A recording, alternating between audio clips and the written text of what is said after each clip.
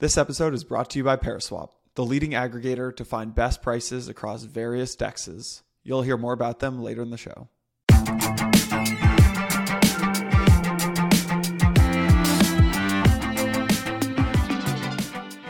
Hey everyone, quick reminder, nothing said on Empire is a recommendation to buy or sell securities or tokens. This podcast is for informational purposes only, and any views expressed by anyone on the show are solely our opinions, not financial advice.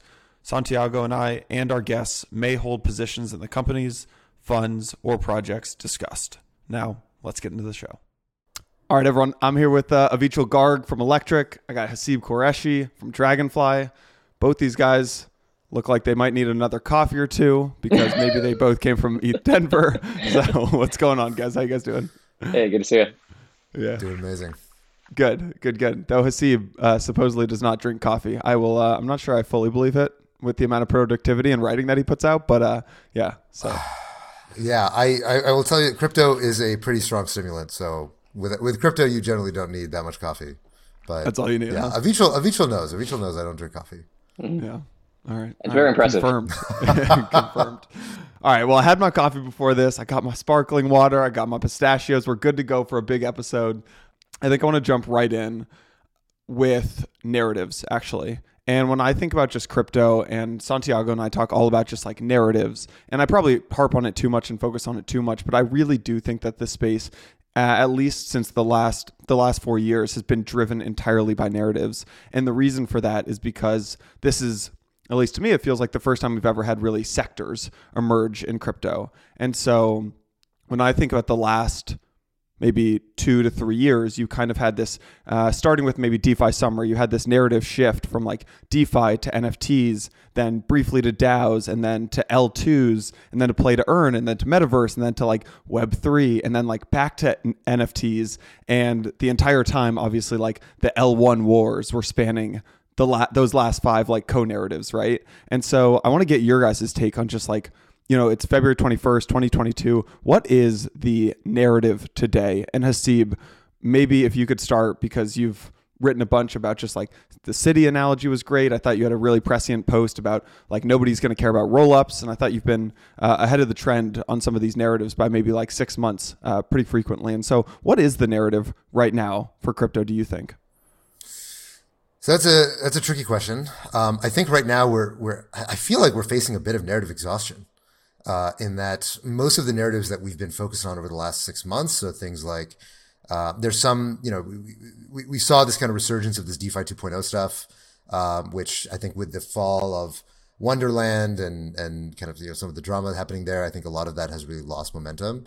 Some of the GameFi stuff I think has slowed down quite a bit. Obviously, Axie kind of showing some instability in the SLP price, but then also just broadly speaking, I'd say even in January, I was seeing crazy velocity of gaming deals, and it feels like the gaming deals have just slowed down quite a bit, and I see less and less of them every passing week. And the metaverse, the kind of overuse of the metaverse term and kind of shoving it into everything and things that are metaversey getting just pounded by investors constantly, it feels like that has started to slip. The layer 1 wars have stabilized quite a bit, right? So we're not seeing that much movement in TVL for most of these chains other than what happened recently with Phantom. And even with the rise of TVL and Phantom, you didn't see a concomitant rise in the overall price of Phantom. And so overall, what you're seeing is that there's less movement among layer 1s. And I think a lot of what drives the narratives is volatility, right? So when you see a lot of things changing really quickly and it's like, okay, they're winners, they're losers, and it's worth betting on because you can make money. When things are just kind of slowing down and the tectonic plates aren't smashing against each other, that's also a lot of what calms these narratives down quite a bit. So it does feel like we're in a bit of a lull right now to me, but I don't know, except maybe interoperability does feel like the one thing that still there's a lot of excitement about, but there aren't that many names to bet on yet because some of the big players like Layer Zero and Axelar and some of these other folks who are building these kind of next gen interoperability solutions don't have tokens yet. So there's not that much to bet on at the moment besides things like Synapse or Seller or some of these kind of smaller already existing interoperability plays. Steve, how much do you think? Well, I was going to say, I wonder how much of that is a side effect of just the crypto cycles too. We're far enough into the bull, maybe at the beginning of a bear cycle here, that it's kind of what you were talking about just at the beginning here. Jason was like, it's just exhausting being in crypto, and like when you've been running hot for 2 years, it's just like at the end of the cycle, everybody's just exhausted. Because it reminds me kind of what like early 2018 felt like, where every every startup that couldn't raise was just pivoting into blockchain. And so you just started, like, as an investor, you just started seeing these decks come in and everything was just on the blockchain now, and everything was going to be distributed. And that's where the trope of like, oh, we're going to distribute all the things, we're going to distribute Airbnb and we're going to decentralize Uber. And like, that's where that was happening. And that was sort of like the last throes of the bull. So it kind of makes me wonder if like it's a kind of a weird top signal. It's just like everybody's tired. And so you're just like, I don't have like headspace for more narratives right now. I just like can't deal with more narratives, is like the signal that there's just so much noise coming in that you've sort of like hit that wall. Yeah. I mean, the other side of it might be that it's no longer a single narrative, right? There's so many narratives running in parallel that you can't, as an individual, you can't keep up anymore. And so it's kind of like going into any one of these subsectors there's just so much activity now, which really was not the case 3 years ago. That kind of, I mean, like basically I agree with the Steve, but what I'm thinking through in my own head is like, I wonder how much of it is that I'm just tired, and it's a side effect of like 5 narratives running in parallel that it's just so hard to keep up. Well, the thing that worries me about it is that you're seeing also this disconnect between privates and publics, right? So if you look on CoinMarketCap, you just see like this obvious lack of momentum, right? There's not that much changing on week over week basis, other than things kind of slowly sliding down, but not a lot of sort of shifting in the rankings of protocols or of tokens. But in privates, right, when you see sort of late stage or even early stage investing, you're still seeing lots and lots of rounds getting done, things being oversubscribed, people investing a lot of capital into some of these deals, and that I think is also a worrying sign. When you see this disconnect between publics and privates, again, that was very similar to what we saw in like, early, sort of March 2018, when public markets were starting to slide, but, privates were still pretty elevated because there was, so much capital still chasing crypto, and the public markets, we sort of hadn't seen these losses reverberate up the capital stack. And I think, to be clear, I don't think we're in a March 2018 scenario right now, but it is clear that this is part of the reason why momentum doesn't feel very strong, is that it feels like the private markets haven't caught on yet. So just to give you another shot on this question, right now there's a huge amount of conversation around Web3. Right? There's so many people talking about future of the web, decentralizing the web, blah, blah, blah, blah. But there's not that much funding actually happening. There's not that much happening on CoinMarketCap with respect to Web3, right? Like, what are the Web3 names? Except maybe like Arweave or something you could argue is kind of Web3-ish, maybe Filecoin.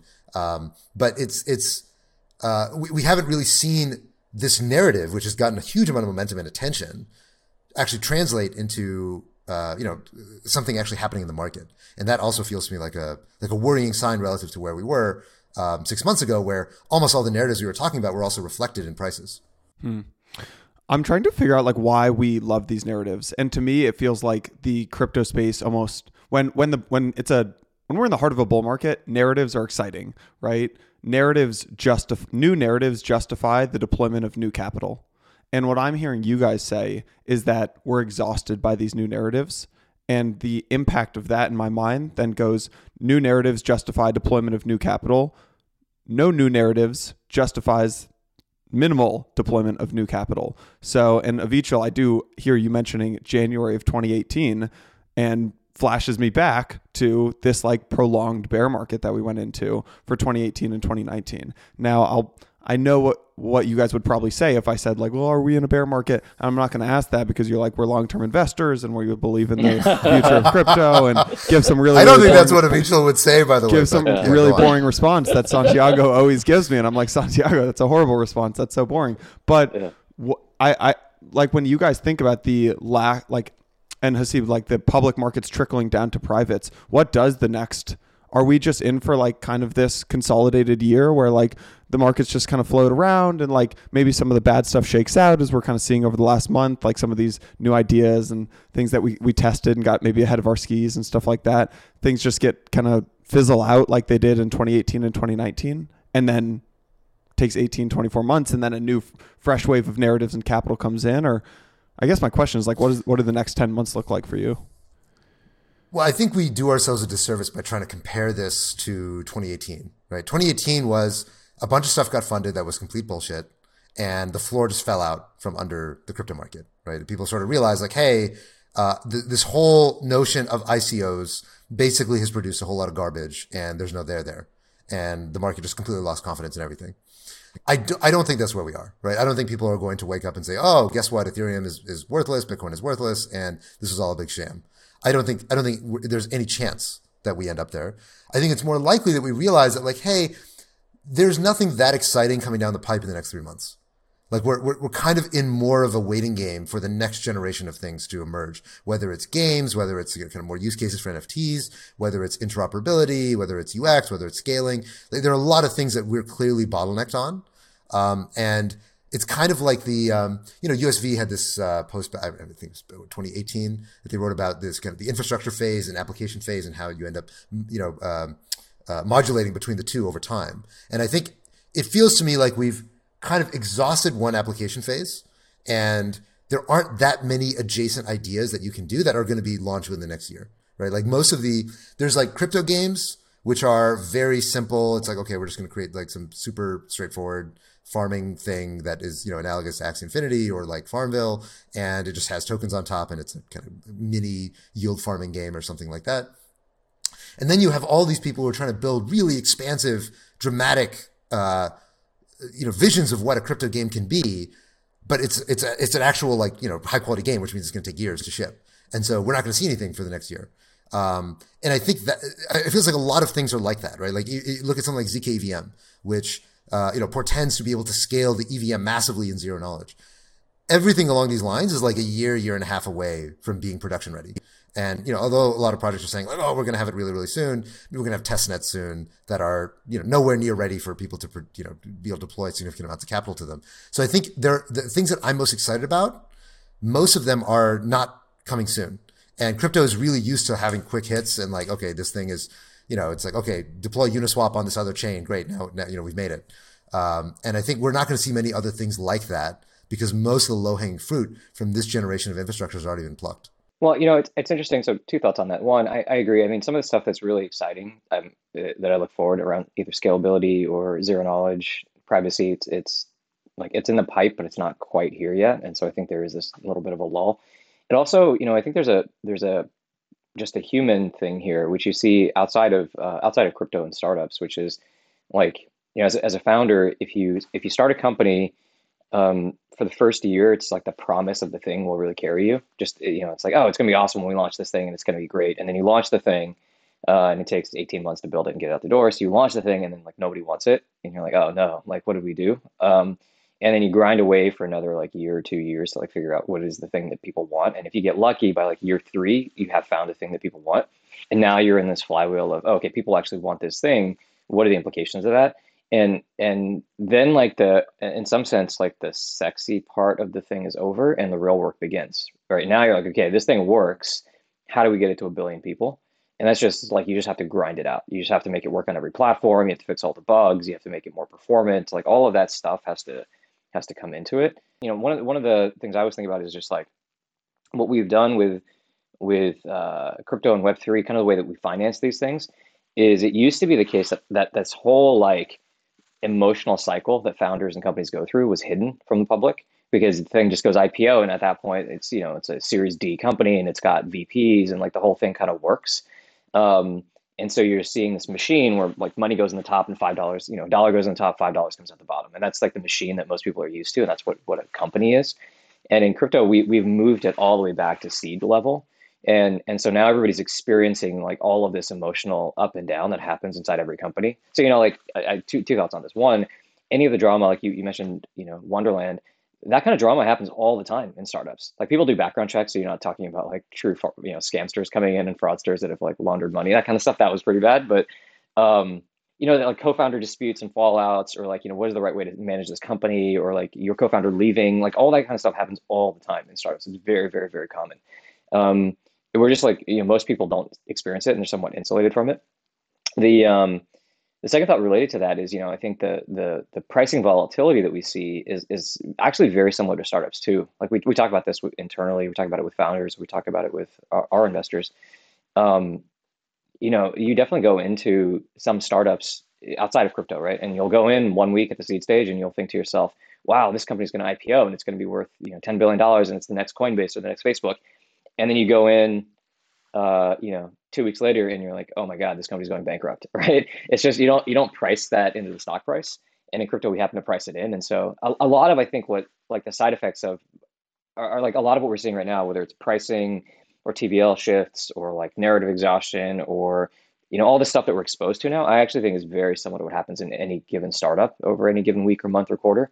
It's just most of the world is not used to it. So I think there are actually a lot of, it's just like startup life in a lot of ways to me. Like this totally makes sense that it would work out this way. Yeah.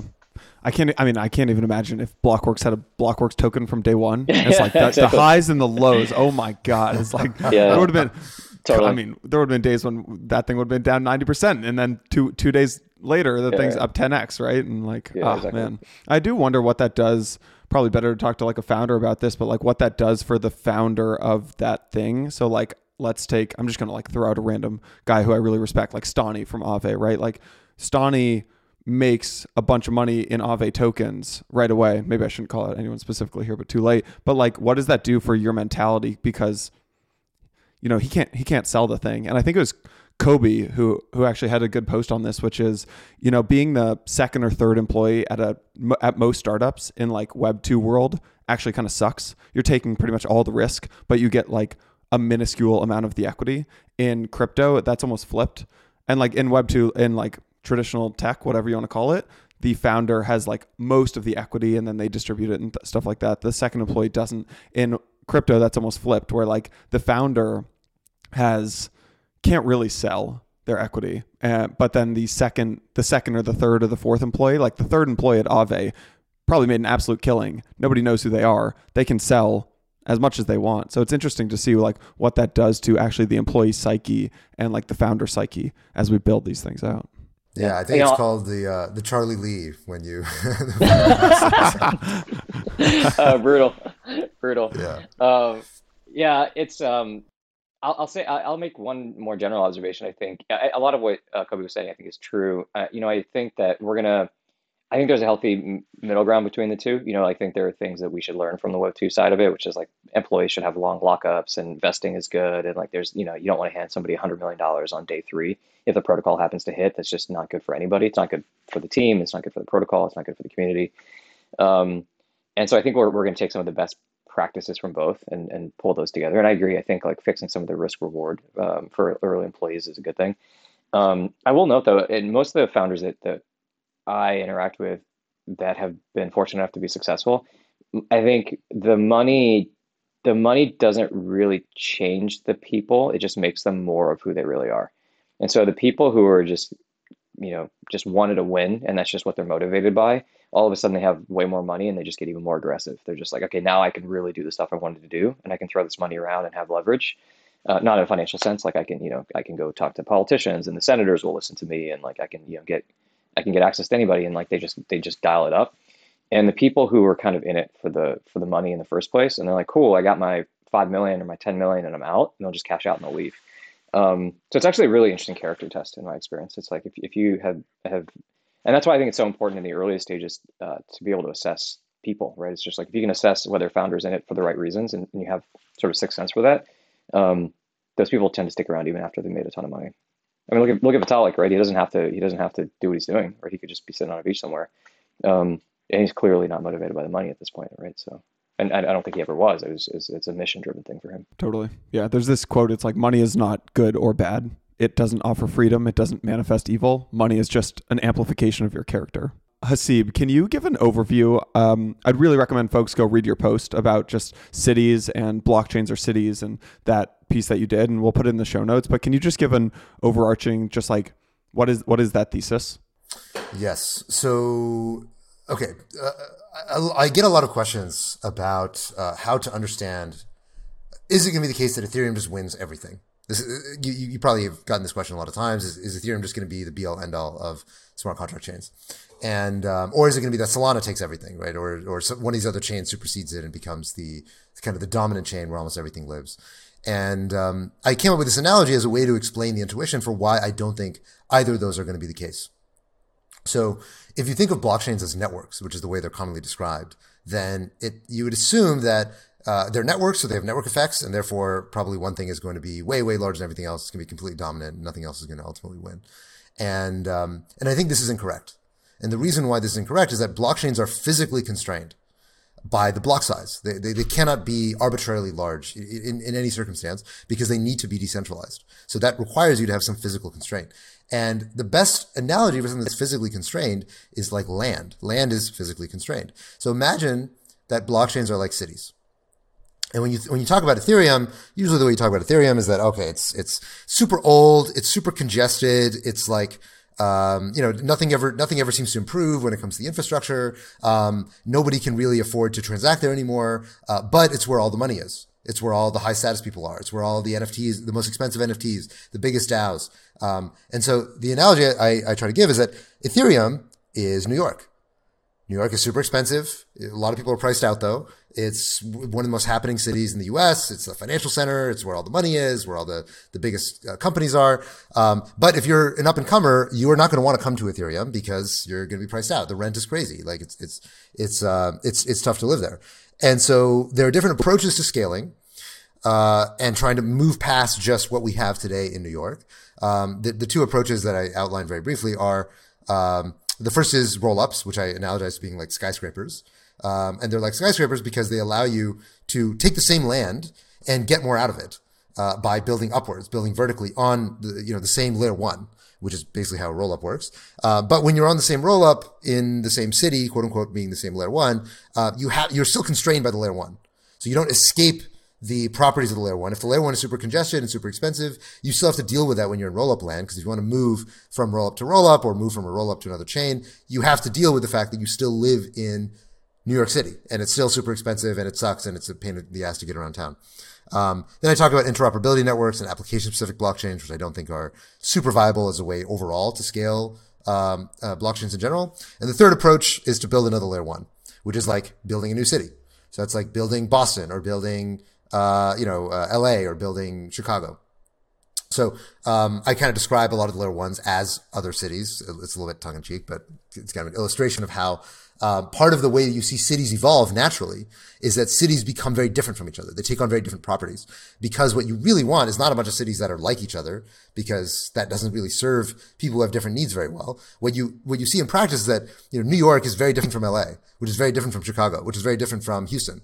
And they have very different governance, very different cultures, very different kinds of people, very different industries that congregate in those cities. And you see the same thing in layer ones, right? You see that Ethereum is very different from Solana, which is very different from Near, which is very different from Avalanche. They have different communities, different cultures, different types of applications that they're going after. And this model predicts a few things that I think are descriptive of the current world in crypto, which is one, that you see a power law distribution among the size of cities or layer ones, but there are a lot of layer ones that are valuable. In the same way, there are a lot of big cities, but you see a power law distribution, right? Like New York is the biggest city by far, but then LA is also a really big city. Same thing with like Ethereum and Solana. What you also see is that roll-ups, skyscrapers are important technology. They're an important part of the city, but they're not complete solutions to scaling.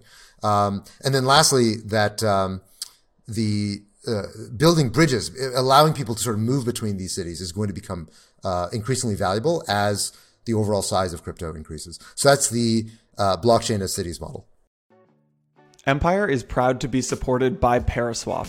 Paraswap is one of the leading DEX aggregators in crypto. Let's say you're booking a flight. You would never go directly to an airline, right? You'd never go directly to United or Delta. You'd obviously go to Google Flights or Expedia or Kayak or Booking.com. That's what Paraswap does for DeFi. Paraswap, if you're watching on YouTube right now, you can see the platform. Paraswap makes swapping easier. It makes it faster. It makes it cheaper by aggregating more than 80 different DEXs. Again, if you're watching on YouTube, Uniswap, Sushi, Balancer, Bancor into one single interface.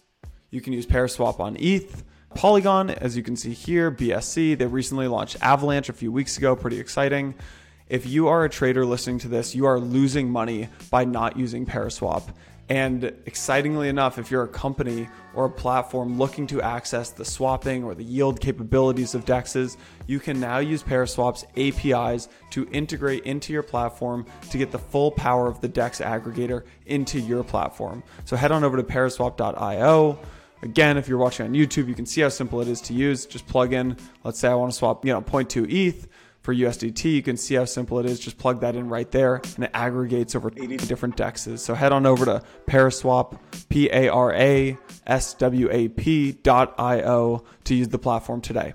All right, let's get back to the show. Vichal, I'm sure you've thought about this before. I'm sure you've read the piece and stuff like that. Really, this is a conversation about both scaling and about network effects. And you spent a lot of time at like the OG like network effects places, right? Google and Facebook. What are your thoughts on Haseeb's analogy here to cities? Yeah, I think it's basically correct. It's funny. I promise I didn't steal this from Haseeb. We've been historically talking about it as countries rather than cities, just because I think the governance and language and cultural splits are often even more stark when you think about like Korea versus the United States. It's just like a very different culture in a lot of ways, and so it just really amplifies a lot of what Haseeb's saying. But I think directly, basically agree with Haseeb.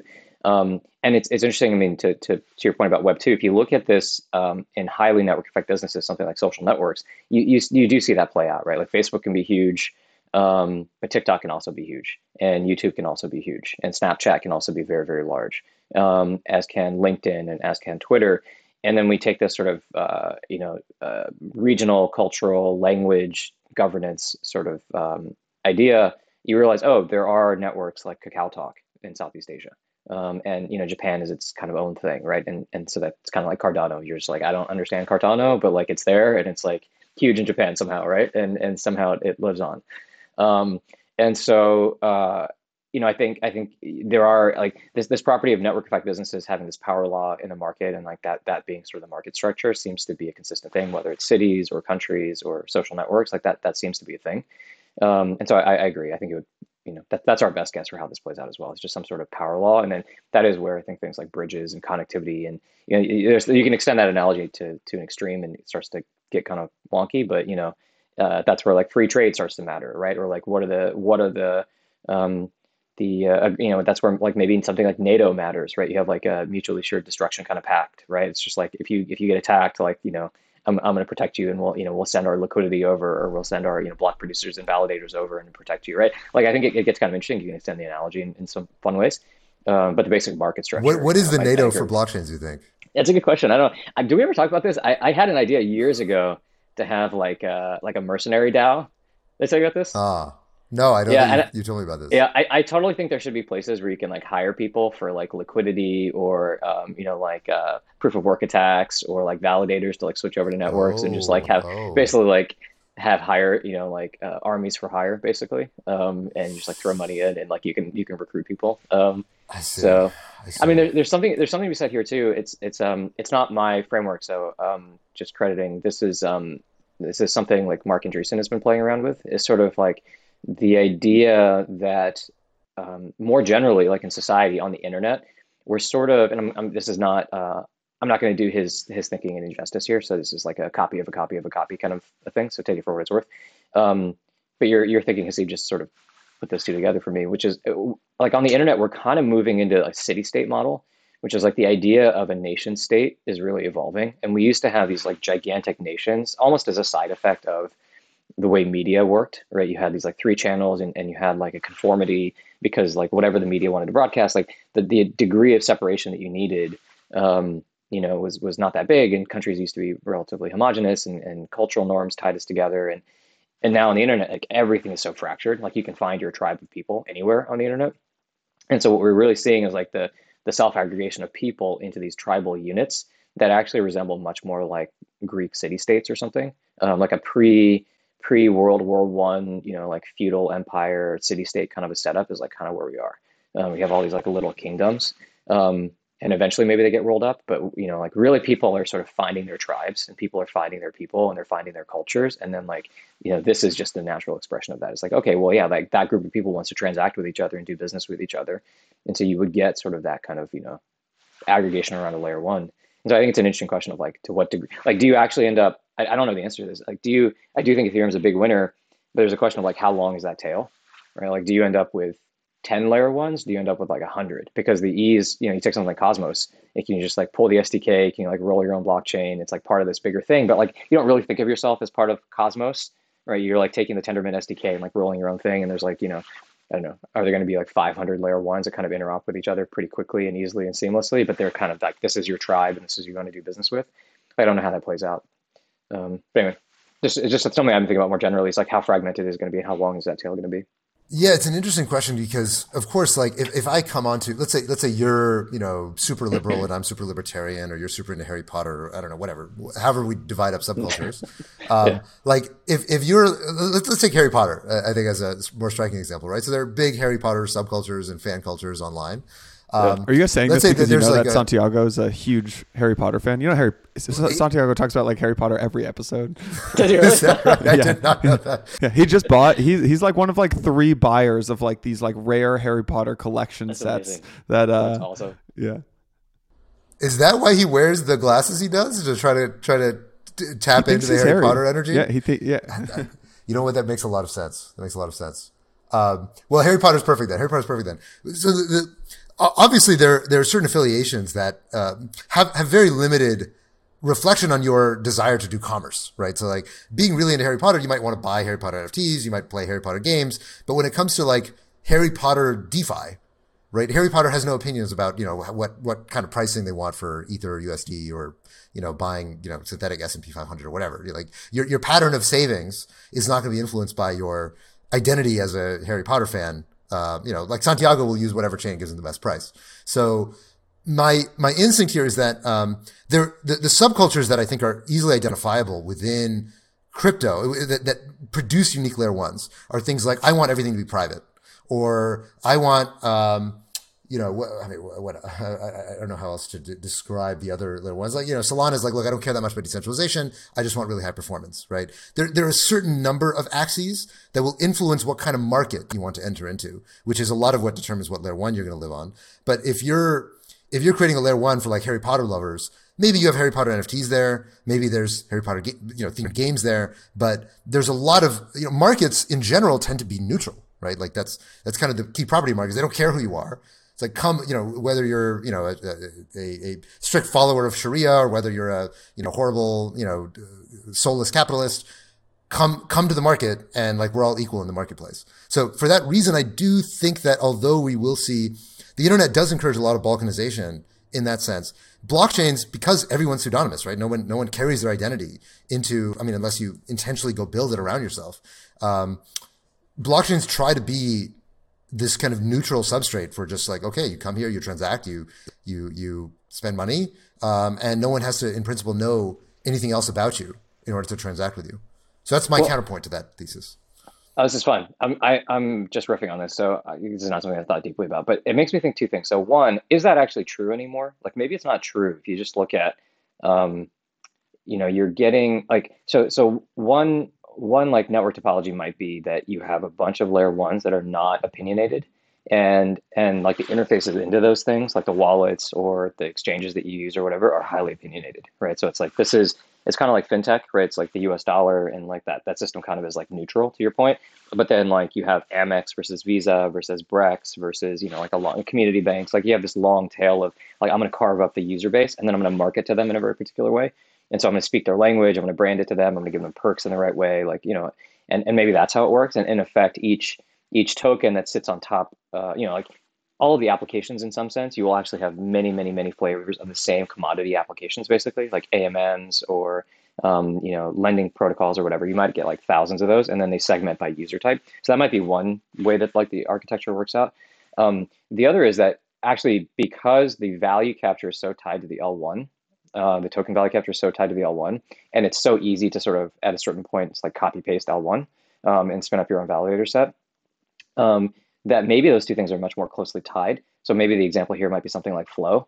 So Flow is just like leaning in so heavily into like the sports community, for example, and sports, between NBA Top Shot and NFL and all these things, and sports is such a point of identity for so many people that maybe that is like they choose the layer one based on like some core identity features that they actually have, which would run counter to the way things work today, which is like the neutral substrate. And I don't know which of those two will play out. Like in some sense, you already kind of see that like with Bitcoin, right? It's like has a very strong ethos, and these two things are tied together. It's a little different, obviously, as an L1. And you kind of see that with Solana, like the vibe of the people is just so different than it is on other chains. So I don't know. It's kind of an interesting question to like what extent will the fragmentation happen at the app layer versus the L1 layer, or will like because so much of the value capture is at the L1 layer, does everybody have an incentive to like produce their own L1 and like produce their token to target the community that they want to target, and you actually get much more fracturing at the L1 rather than at the app layer. I tend to agree with you for what it's worth that you'll get neutrality for what it's worth. I tend to agree. I think that's how it probably works. But I'm not 100% sure. I'm like, 80-20 that's how it probably works out. Well, but what you see within Ethereum is that Ethereum, I think Ethereum may be unique in this respect, but Ethereum already doesn't have anymore a single culture, right? There's so many subcultures now that coexist within Ethereum, where like the NFT people are so different from the DeFi people, who are so different from the Web3 and kind of decentralized social media people. And there are even more subcultures that I'm probably not even aware of because, they don't hang out on Twitter. And that, I think that balkanization is more likely to happen within the layer ones that basically are these, in principle, neutral substrates. But then I think you make a good point that like Solana does feel different. Solana does feel like the culture of Solana, like there is something that unites, Melania launching her NFT on Solana and like Radium and like, kind of all the energy around Solana is about this like, it's like high performance, build the fastest thing, make it super cheap, and everyone makes money. That does feel like it's a common thread within the Solana culture at the moment. But I think as Solana grows, and if the tent really increases, that you could see the same balkanization happen on Solana, where like the gaming people really diverge from the NFT people, who diverge from the DeFi people more than they are today. Here are my two takes, which is I think on one hand, there's one world where I think we all want to say that identity gets tied up in L1s. Because identity is so tied up in just, I feel like when we go on social today, it's like identity, and everyone has to have a really strong take on it. But if you actually look at how technology is usually played out, there's not that strong of an identity. Like when I shift from like my AWS Redshift cluster over to Snowflake, or like I decide like Azure versus Google Cloud versus AWS, like that's not an identity thing. It's who's giving me the fastest speed, what's the fastest speed, and like what's the cheapest thing, and I'm going to go build there. And I think that people like to think that their identity is tied up in L1s, but as soon as the price changes, their identity shifts, right? Everyone likes to think that they're like this big Solana maxi until the price of Solana goes down and like Avalanche starts liquidity mining, and now they're like, oh, I love Avalanche. And then like the Near narrative takes off, and they're like, actually Near is like really, really interesting. And so I think people overweight how much they think identity ties into this stuff. I don't know about that, actually. I'll take the other side of that, because I think it's certainly true for a segment of the population, right? If you were late to one of these chains, and then the next chain is offering you the thing that you missed out on, you might hop. But I think, this is why we have sort of BTC maxis. This is why we have, ETH maxis now. I think it's like once enough of your net worth is tied into these things, there's clearly an incentive for you to become an evangelist. And if you own enough of it and it falls 50%, there's a very clear incentive for people to evangelize the thing. And I think, taking your Redshift example, like it might be different if you actually were like you might feel slightly differently, let's say with AWS versus Google or Azure, if you were a shareholder in Amazon but not in Microsoft, right? You might be like, well, okay, or you might feel even more strongly if it was specifically very tied to the performance of Redshift, like the dollars that Redshift makes that you get a share of, like that go back to your pocket. You might feel more strongly about evangelizing Redshift, and so that's sort of the line that I'm playing with, is like how much of this is the tribalism is like it is a it's a more unique property of these networks, because like the whole like it's the other side of the coin of this whole idea of, if I can own a piece of the network because I'm doing work in the network, then is the natural side effect that like I have to become an evangelist. And if I have to become an evangelist, it kind of becomes like so many things where like the most vitriolic, vehement, like the most aggressive people who are the most aggressive at evangelizing are actually the most successful. And that community, I mean, I think there's a parallel to religion here, right? Which I'm sure people have played around with, but it's like there is kind of like an R factor here, right? And like the more viral you can be, the more aggressive you can be, the better you can be at recruiting, the more likely your network is to win, and therefore you do get this kind of aggressive tribalism, which would then, to Steve's point, I think downstream it might bleed into these things not being really neutral substrates. They might actually lead to being like actually hyper, like the L1 is actually hyper oriented around the end use cases because the degree to which people need to evangelize to make the thing work and make money is so aggressive, it's just like a unique property of these token networks that I don't think we've seen in prior network effects. So that would say, like I guess taking the other side of my argument and joining you guys here, if like with Haseeb's blockchain cities, like Los Angeles, I think Haseeb, either you mentioned this in the post or on an episode I listened to, it's like Los Angeles is like, if you want to make it in Hollywood, if you're an actor, you go to LA, right? If you want to make a bunch of money, you go to New York. If you're like a diehard trader or something, you might hit Chicago. If you like want freedom and like hate taxes and like the sun, you might go to Miami or something like that. So in this case, like then the L1s would become, so it's like if you are building a trading application, then this ties into what you're building, right? So if you're building a trading application, you're just going to go build on Solana. If you're building an NFT, you're going to go build on this L1. And then maybe there's like the public utilities where like every single L1 out there has an AMM, a lending protocol, things like that. And that's just like base utilities. And then there's a focus of each L1. Am I understanding that correctly? Yeah. So to play that forward, I kind of two thoughts. So I think, I actually do think each ecosystem will likely have its own AMMs and liquid staking derivatives providers and lending protocols and even wallets, the equivalent of your MetaMask. And the reason I think that will be the case is back to this idea of like, I think the tribes have a financial incentive to make their L1 worth something. And the best way to make the L1 worth something is to have native applications built on that L1 that are unique to that L1. And so that's why I kind of like the country analogy, because I think people can get their heads around nationalism. I mean, I think this is absolutely true. For example, people who are from New York are proud to be from New York. It doesn't always translate, but nationalism is like very clear. If you're like an ultra, American nationalist versus, you're super French versus you're really, really proud of your Korean heritage, like that's a very visceral thing that people can get their heads around.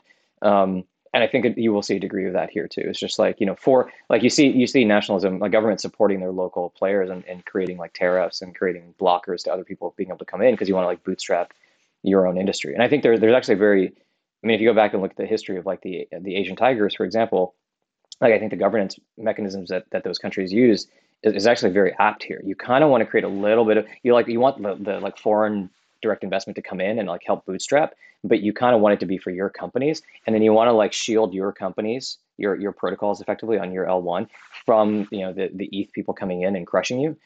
Because then that liquidity is just going to flow back to ETH.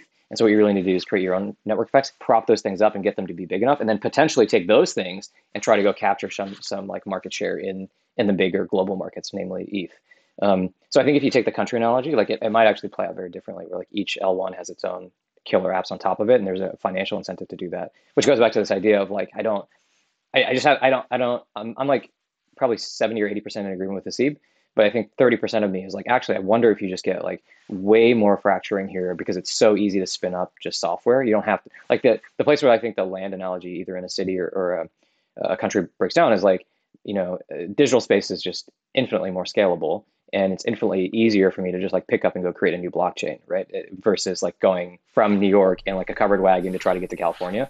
It's just like that much harder, right? Or to start a new city. That's true, although at the same time, like most of the land in the U.S. is empty, right? Like there, if you actually do want to go start a new city, like you can. And I mean, it's obviously harder now than it was 100 years ago, but in principle, there's a lot of empty space ready for it. But the reality is that, if you want to go start a new L1 today, like when I get pitches on L1s, it's very, very rare anymore that I invest because I'm just like, okay, what new kind of L1 can you build that doesn't already, that someone isn't much further along with you in building the kind of thing that you already want to build. Now, at the same time, part of the reason why,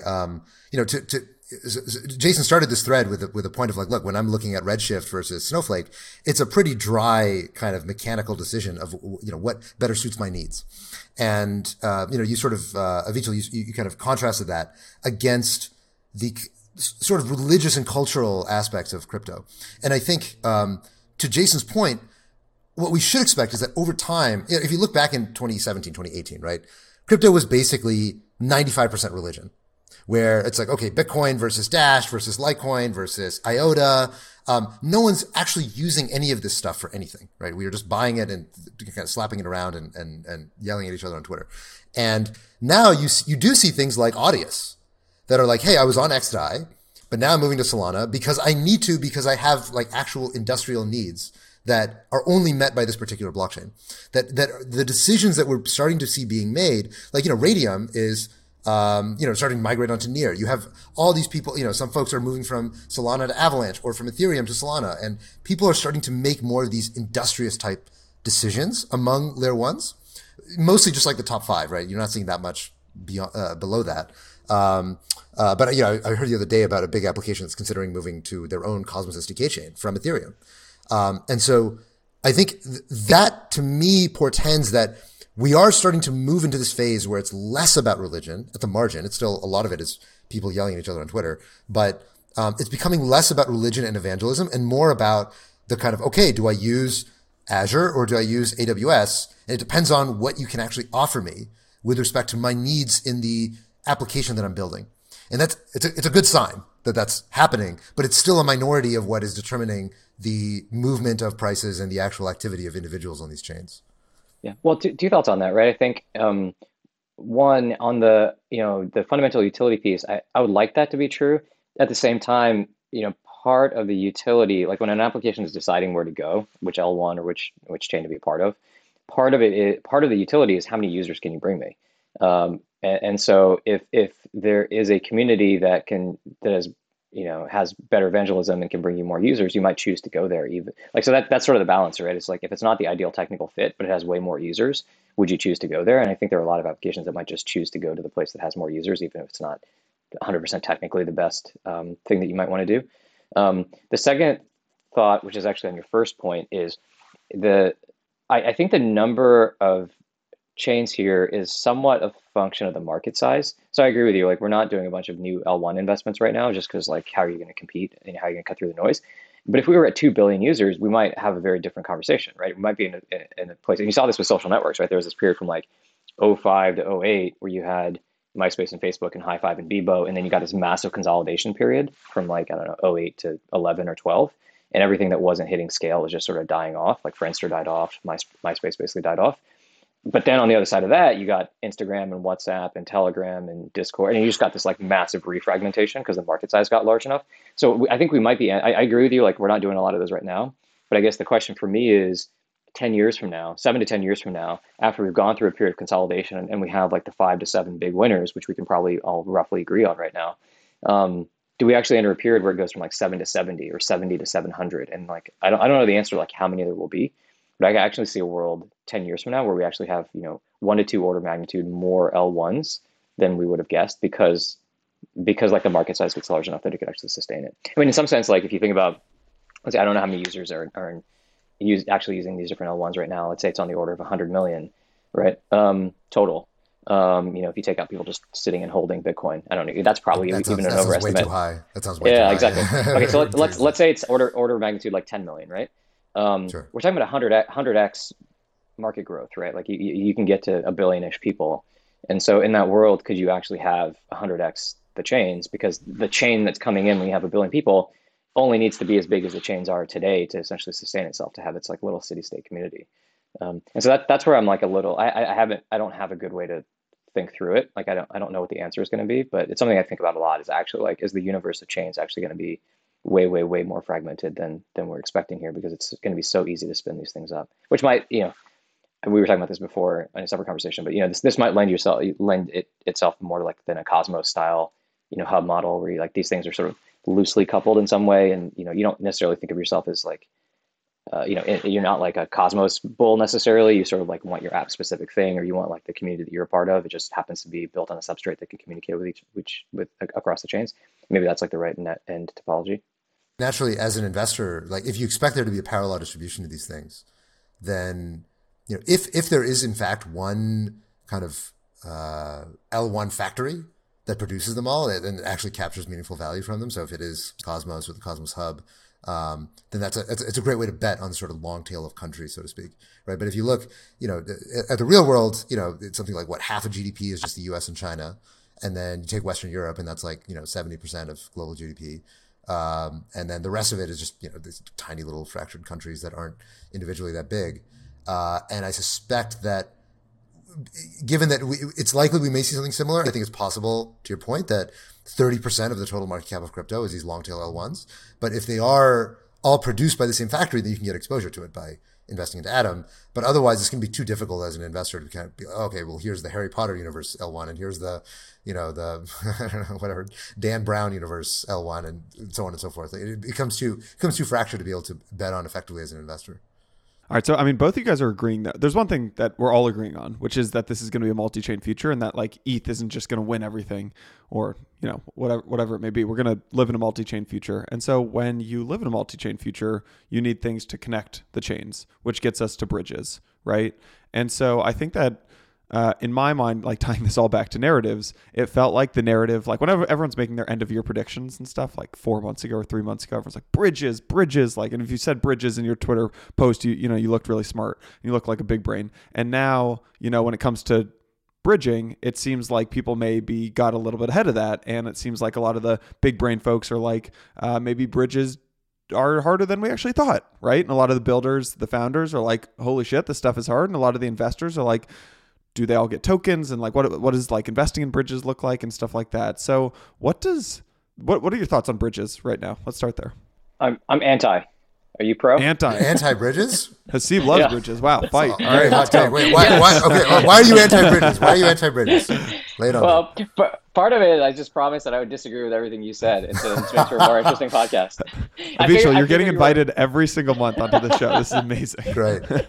I figured you'd be pro, so I'm going anti. All right. Do you want to? Let's start with your anti position. If you can elaborate on your anti-ness, and then I'll dismantle it. Okay. This is bold assertion. Okay, so I'll tell you, kind of extending this analogy we were talking about, but I think if you believe that the world is 99% not here yet, right? It's 990 million of the people who are going to use this stuff are not even here yet, and you want to build real network effects, you kind of don't want to interop. You kind of want to figure out how to get all of the new users in and hit the ground running with your own liquidity pools and bootstrap it in other ways. And so what are bridges really giving you? They're bringing liquidity in. Okay, great. They might be bringing in some pro users who really want to use your chain. But how many of those people are sticky, right? It's really a CAC question, a cost of customer acquisition question. And are those really the most sticky, highest LTV users that you want to bring in that you're allowing to bridge over? Or are you better off trying to acquire all the new users? So by analogy, this would be Facebook is at 0, MySpace is at 80 million users. Do you really want to try to go get all the MySpace users and encourage them to come over and port their networks over? Maybe. Or do you actually want to recreate your own graph?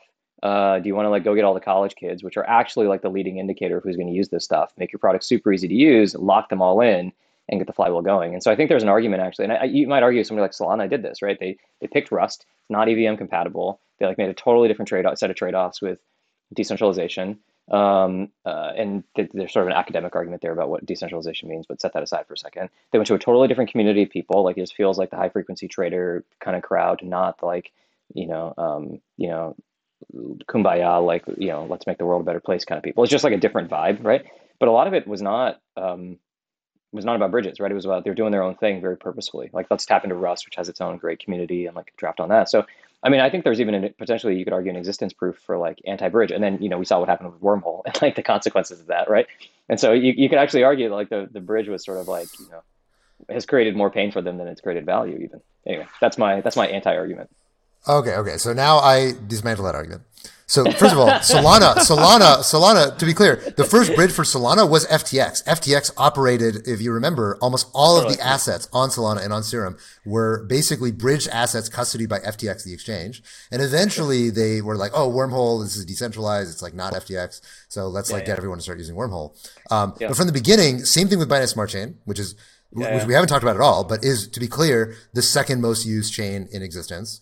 And Solana, both Binance Smart Chain and Solana initially the only real way to actually get users onto these platforms was through onboarding through exchange-backed bridges. Yeah. So well, clearly, but that's a stretch though to call that a bridge. That's like calling. I mean, like you could call an exchange. so how is that not a bridge? What is that then? Yeah, it's that. I think it's a great example. It's a centralized company that is like custodying a bunch of assets and allowing you to like move it in. So it's like it's a very Okay. So important piece your of argument is infrastructure. against decentralized bridges, but Yeah, centralized bridges are fine. Well, it's not. I wouldn't even call it a bridge necessarily. It's just like they found a way. They found an entity to acquire users, right? And it just so happened that it's an exchange that like can move. Like the right place to go acquire some new users happens to be a place that already has a bunch of crypto users. So that's like a very reasonable strategy. But like I don't know. That's to me that's a stretch to call. Like it's sort of like you could call those a layer two. It's like okay, well like Coinbase is Wait, like the scaling. I mean, so first of all, these were called bridges, right? This is not I'm not like abstracting over the idea of bridges. And second, from the experience of a user, right? Like if you have a bunch of ETH and you want to get it onto Solana, you have to go find a bridge. And at the time, your options were send it to Wormhole, which is tiny, or send it to FTX and then have FTX bridge it for you. And the FTX bridge had more liquidity than Wormhole did in the early days. So like from the experience of a user, they don't give a shit whether it's decentralized or not. They're just like, oh, I need to bridge assets into Solana. It's not the centralized or decentralized. It's like you can have more centralized bridges too. It's like it's like I think a stretching of the word to call that. Like do you consider exchanges layer twos? No. I mean, I don't think exchanges call themselves layer twos either. Yeah, but exchange. Well, so why is an exchange a bridge but not a layer two? I mean, what about an exchange is like a layer two? I mean, exchanges don't run smart contracts. They don't they're not trustless. They, like the things that make a layer two don't describe exchanges. It's just like a semantic argument, right? It's just like, it's like the place where most people argument. No. It's like literally like, like what is a layer two? It's like the place that's like super low fee to like go do the transaction that you want to go do without having to, and then you like settle it back out to chain periodically, right? I think that's one thing that a layer two might do, but like in general, okay, well, let's take the layer two thing aside. Okay, whatever, whether or not you want to call FTX or Binance bridges, they call themselves bridges. So I'm going to call them a bridge. Now so you make this point that like, okay, well, if you imagine that you're Facebook and you're like, oh, let's like bridge to MySpace and that's how we're going to acquire users, that would be a very flawed way to think about the growth of Facebook. Obviously, Facebook grew by onboarding net new customers who never used MySpace in the first place. And I think it's an interesting argument, but the way I would analogize that is that it depends on one, what you think of as the other network, and two, what you think of as top of funnel, right? So top of funnel for Facebook, the internet was everybody. But of course, everybody who ends up coming into Facebook first has to get on the internet. And to get on the internet, you have to get on email, right? Like almost everybody who got on the internet got an email address. So one of the things that every single social network does is say, hey, import your email graph and we will use your email graph to like send messages to your friends and figure out who you should connect with. Every single social network did this, right? Mm-hmm. That was the top of funnel. That was the equivalent of Ethereum, of the person you want to be bridging from. And, maybe it's not going to be Ethereum 5 years from now because Ethereum might be too constrained, but whatever is that top of funnel that everybody who ends up coming into blockchain starts at, the equivalent of that for social networks was email. And you didn't literally start from zero from no pre-existing graph because there was always a step that someone started from to get onto the internet. And in the same way, in public blockchains, it's very unlikely that the first thing someone's going to do when they come onto public blockchains is show up on Near.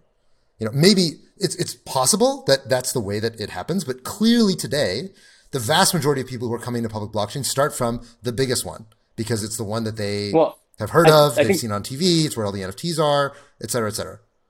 They probably start with Coinbase. They probably start with Coinbase. Yes, agreed. They start with Coinbase, right. And then if they go further, then they go into Web3 and MetaMask, and they say, oh, the fees are crazy, and then they hear this thing about Near or Solana, and they go jump over there. It's certainly possible that you see the top of funnel is like, oh, Melania dropped this NFT, and I love Melania, so I'm going to go straight to Solana, and like I'm going to skip Go, and I'm not going to collect $200. That is certainly possible that we end up at that world. But the vast majority of users are not showing up that way. The vast majority of users are not showing up because of an affiliation with a particular project. They're rather showing up because crypto is cool and they want to buy NFTs generally.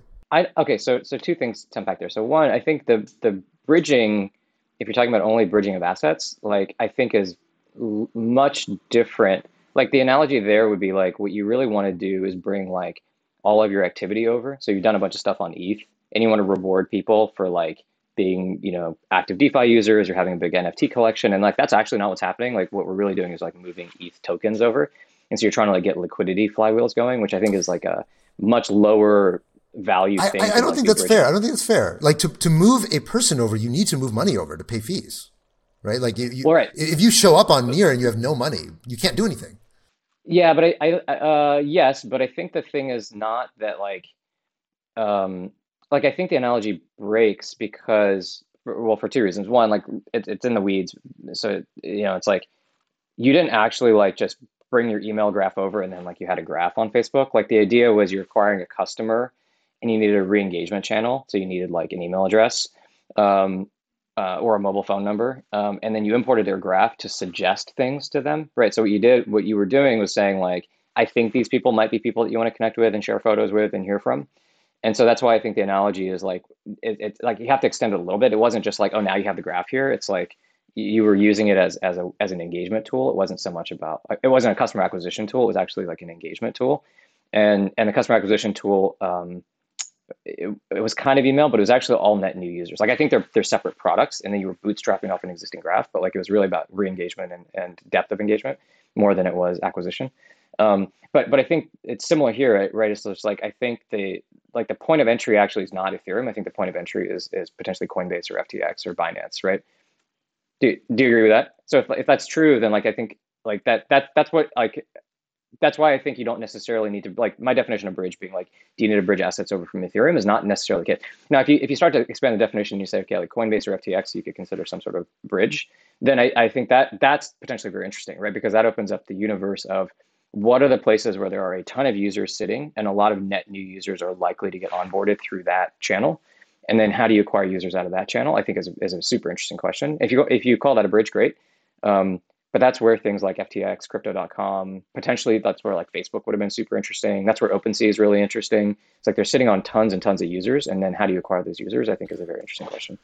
So Avichal, so tying it back to like almost the definition of a bridge, right? Like when I was thinking about bridges in this question, it's like any bridge or like Sea Bridge or Wormhole or Renbridge, right? These like decentralized bridges. I actually was not thinking of like FTX and Coinbase and things like that.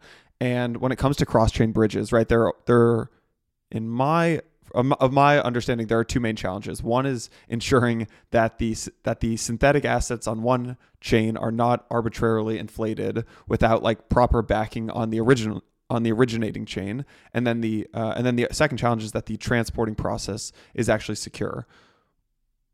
It seems like, going back to again like the original question of earlier 3 months ago, everyone's like bridges of the future, big year coming up for bridges. And then people realize that those two challenges I just mentioned are actually a lot harder than people might have realized. Avichal, do you think that those challenges get overcome and we figure those out? Or you're like, look, that's just too hard and it's the bridges are going to be the FTXs of the world?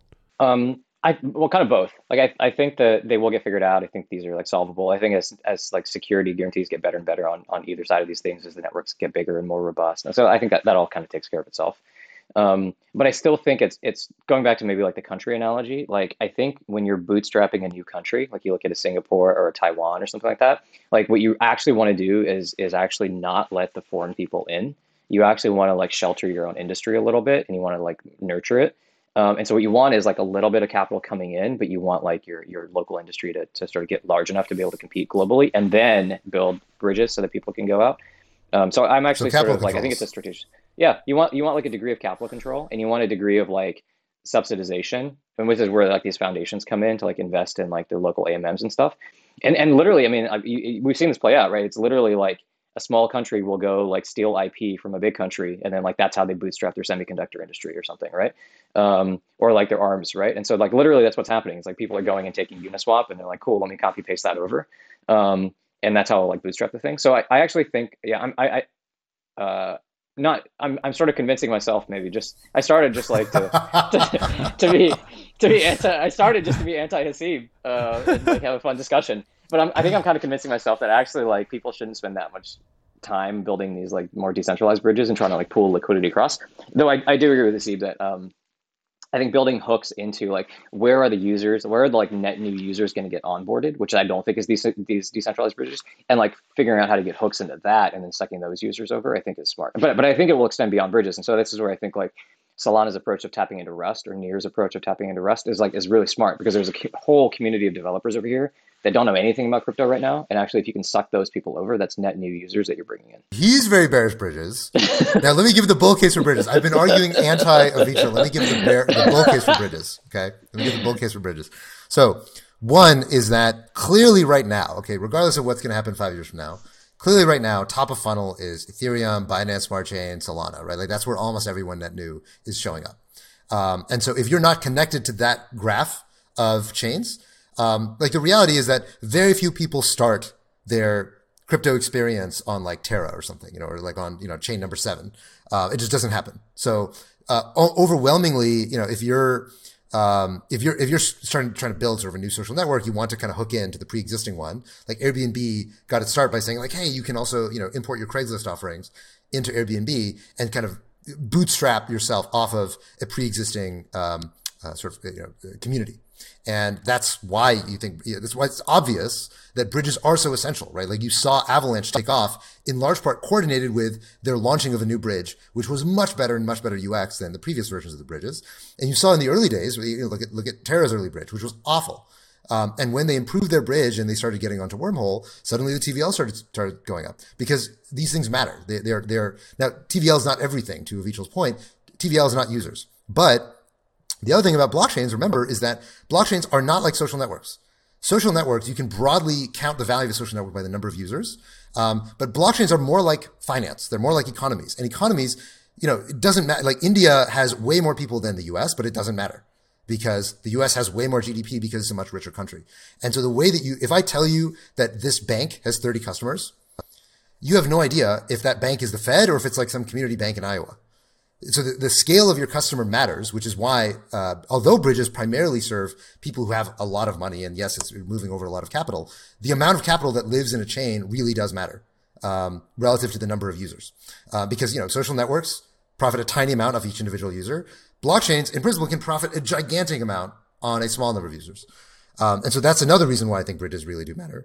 And third thing is that there is I think an increasingly important function of a cross-chain world that cannot be served by just going onto an exchange and moving money onto a platform, which is cross-chain messaging, right? So, right now we have a few applications that are cross-chain, like things like Anchor, which, kind of get yield cross-chain. There are things like Aave and Curve, which are deployed to multiple chains. And there's a very janky solution right now. Like Lido is another example. There are very janky solutions right now to try to make what you can analogize if you take this sort of, national, all these states or nations, they're the equivalent of like multinational corporations. And when you have a multinational corporation come into your economy, the obvious thing about it is that it's really well built, right? It's kind of the same way multinationals are in the regular world, is that multinationals are extremely efficient. They're very well managed. They're very good relative to, kind of the local off-color, stable swap AMM that's going to show up on your chain. And so part of what enables more and more complex forms of multinational applications is cross-chain message passing. And cross-chain message passing is never going to be enabled by either exchanges or even bidirectional bridges, which are most of the very simple, not decentralized bridges that we're seeing from, Avalanche to Ethereum, right? When the Avalanche to Ethereum bridge exists, the only thing they care about is bringing in users and bringing in TVL. They don't really care about cross-chain message passing, which is what enables more complex forms of kind of, corporate activity, because it's not in Avalanche's interest actually to encourage multinational corporations. But I think you're going to see more and more of this once decentralized bridges come into the fray and allow, being able to call a contract on another chain or being able to compose things across multiple chains asynchronously. That is going to become big once we have those primitives. And it's something that is never going to exist from purely being able to move capital, which you can do, to Avichel's point, using just exchanges. Yeah, I really agree on the messaging point. On the dollar weighted instead of user weighted point, I think that's absolutely true. It just goes back to this question of like, are bridges the best way to accomplish that? And they are certainly a way to accomplish that, but like, play it forward and you're like, well, I mean, you're actually seeing this happen right now with some L1s. Like they're going out and doing these sort of like treasury rounds because they just need assets, and what they're doing is offering $25 million slugs to people who have a lot of capital, and because there's this like entirely new tranche of capital that wants to come in the world, and they want exposure to crypto and blockchains, and they just don't know how to get it. So it's a great way for them to get that exposure. And so I think, to me, I guess the question is like, if the goal is to get a lot of TVL or to get a lot of dollars flowing into your system, are bridges necessarily the best way to do that? Or are there other ways to do that that might actually increase the net new users and net new dollars coming into the system? And that might actually even be easier. And by not doing that, you haven't exposed yourself to liquidity going back in the other direction. It's sort of a one-way door if you can get that built. And that's, I think, the thought exercise I'd be going through if I were running one of these L1s. Yeah. Last question here. Avichal, again, you spent a bunch of time in like Web 2, Facebook, Google, and just I'm thinking about network effects. We've talked for an hour about how to bring developers and applications and users on in crypto with these L1s. Sometimes there are very different network effects and almost like reverse network effects, where like the more people that come onto your thing, like the slower it gets and the more expensive it gets. So how do you think about just the network effects in like Web3 or crypto or whatever you want to call it versus these traditional Web 2 network effects? I mean, we covered a lot of it here. I think you will get, it's a function of like where we are in the market and kind of like how big the market sizes are. I think it's a function of, how nationalistic the culture is. And I think certain cultures are going to be, have much, much stronger network effects because they're sort of anti everything else, which actually I think is going to, the sort of like natural selection of this, the Darwinian evolution of these things, I think is going to naturally select for people who have a higher R factor, like greater evangelism, and also being more anti other things, I think will naturally create network effects. I think there are like really subtle and interesting network effects on the developer side. Like I think I've been kind of surprised by the degree to which EVM sort of has a network effect around it, and that's like become a thing. And so like it's imperfect in all sorts of ways, as anybody will tell you, but it's like kind of works, and it's like the JavaScript of this ecosystem. It's just like nobody loves it, but it's like kind of here now, and it's just kind of like embedded, and there's a bunch of tooling around it now, and everybody knows how to write code around it, and like other people are picking it up, and so we are where we are with it. And so there are like these subtle tooling and developer network effects that I think we're starting to see that are actually real things.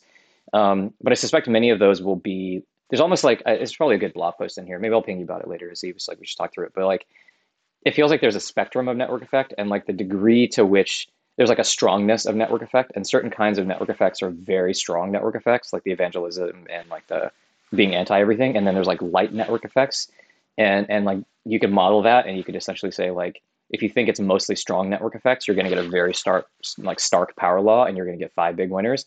And if you think the network effects are like much lighter weight network effects, then it's not going to compound in quite the same way, because the ability to like move between these things is going to be such that the network effects are not enough to actually contain you. And so you'll get a much, much longer tail and a much smaller head in terms of like the big winner will be a big winner, but you'll just have such a long tail that like the market structure will be really different. So anyway, that's a rambling answer, which is like, I think there are like very clear network effects at the user level, at the dollar level, and the developer level network effects, I think, are like the open and interesting question to me, is like, how strong are those network effects? And I don't have a great answer for that yet. They've actually been stronger than I would have expected. And EVM is like one example of that.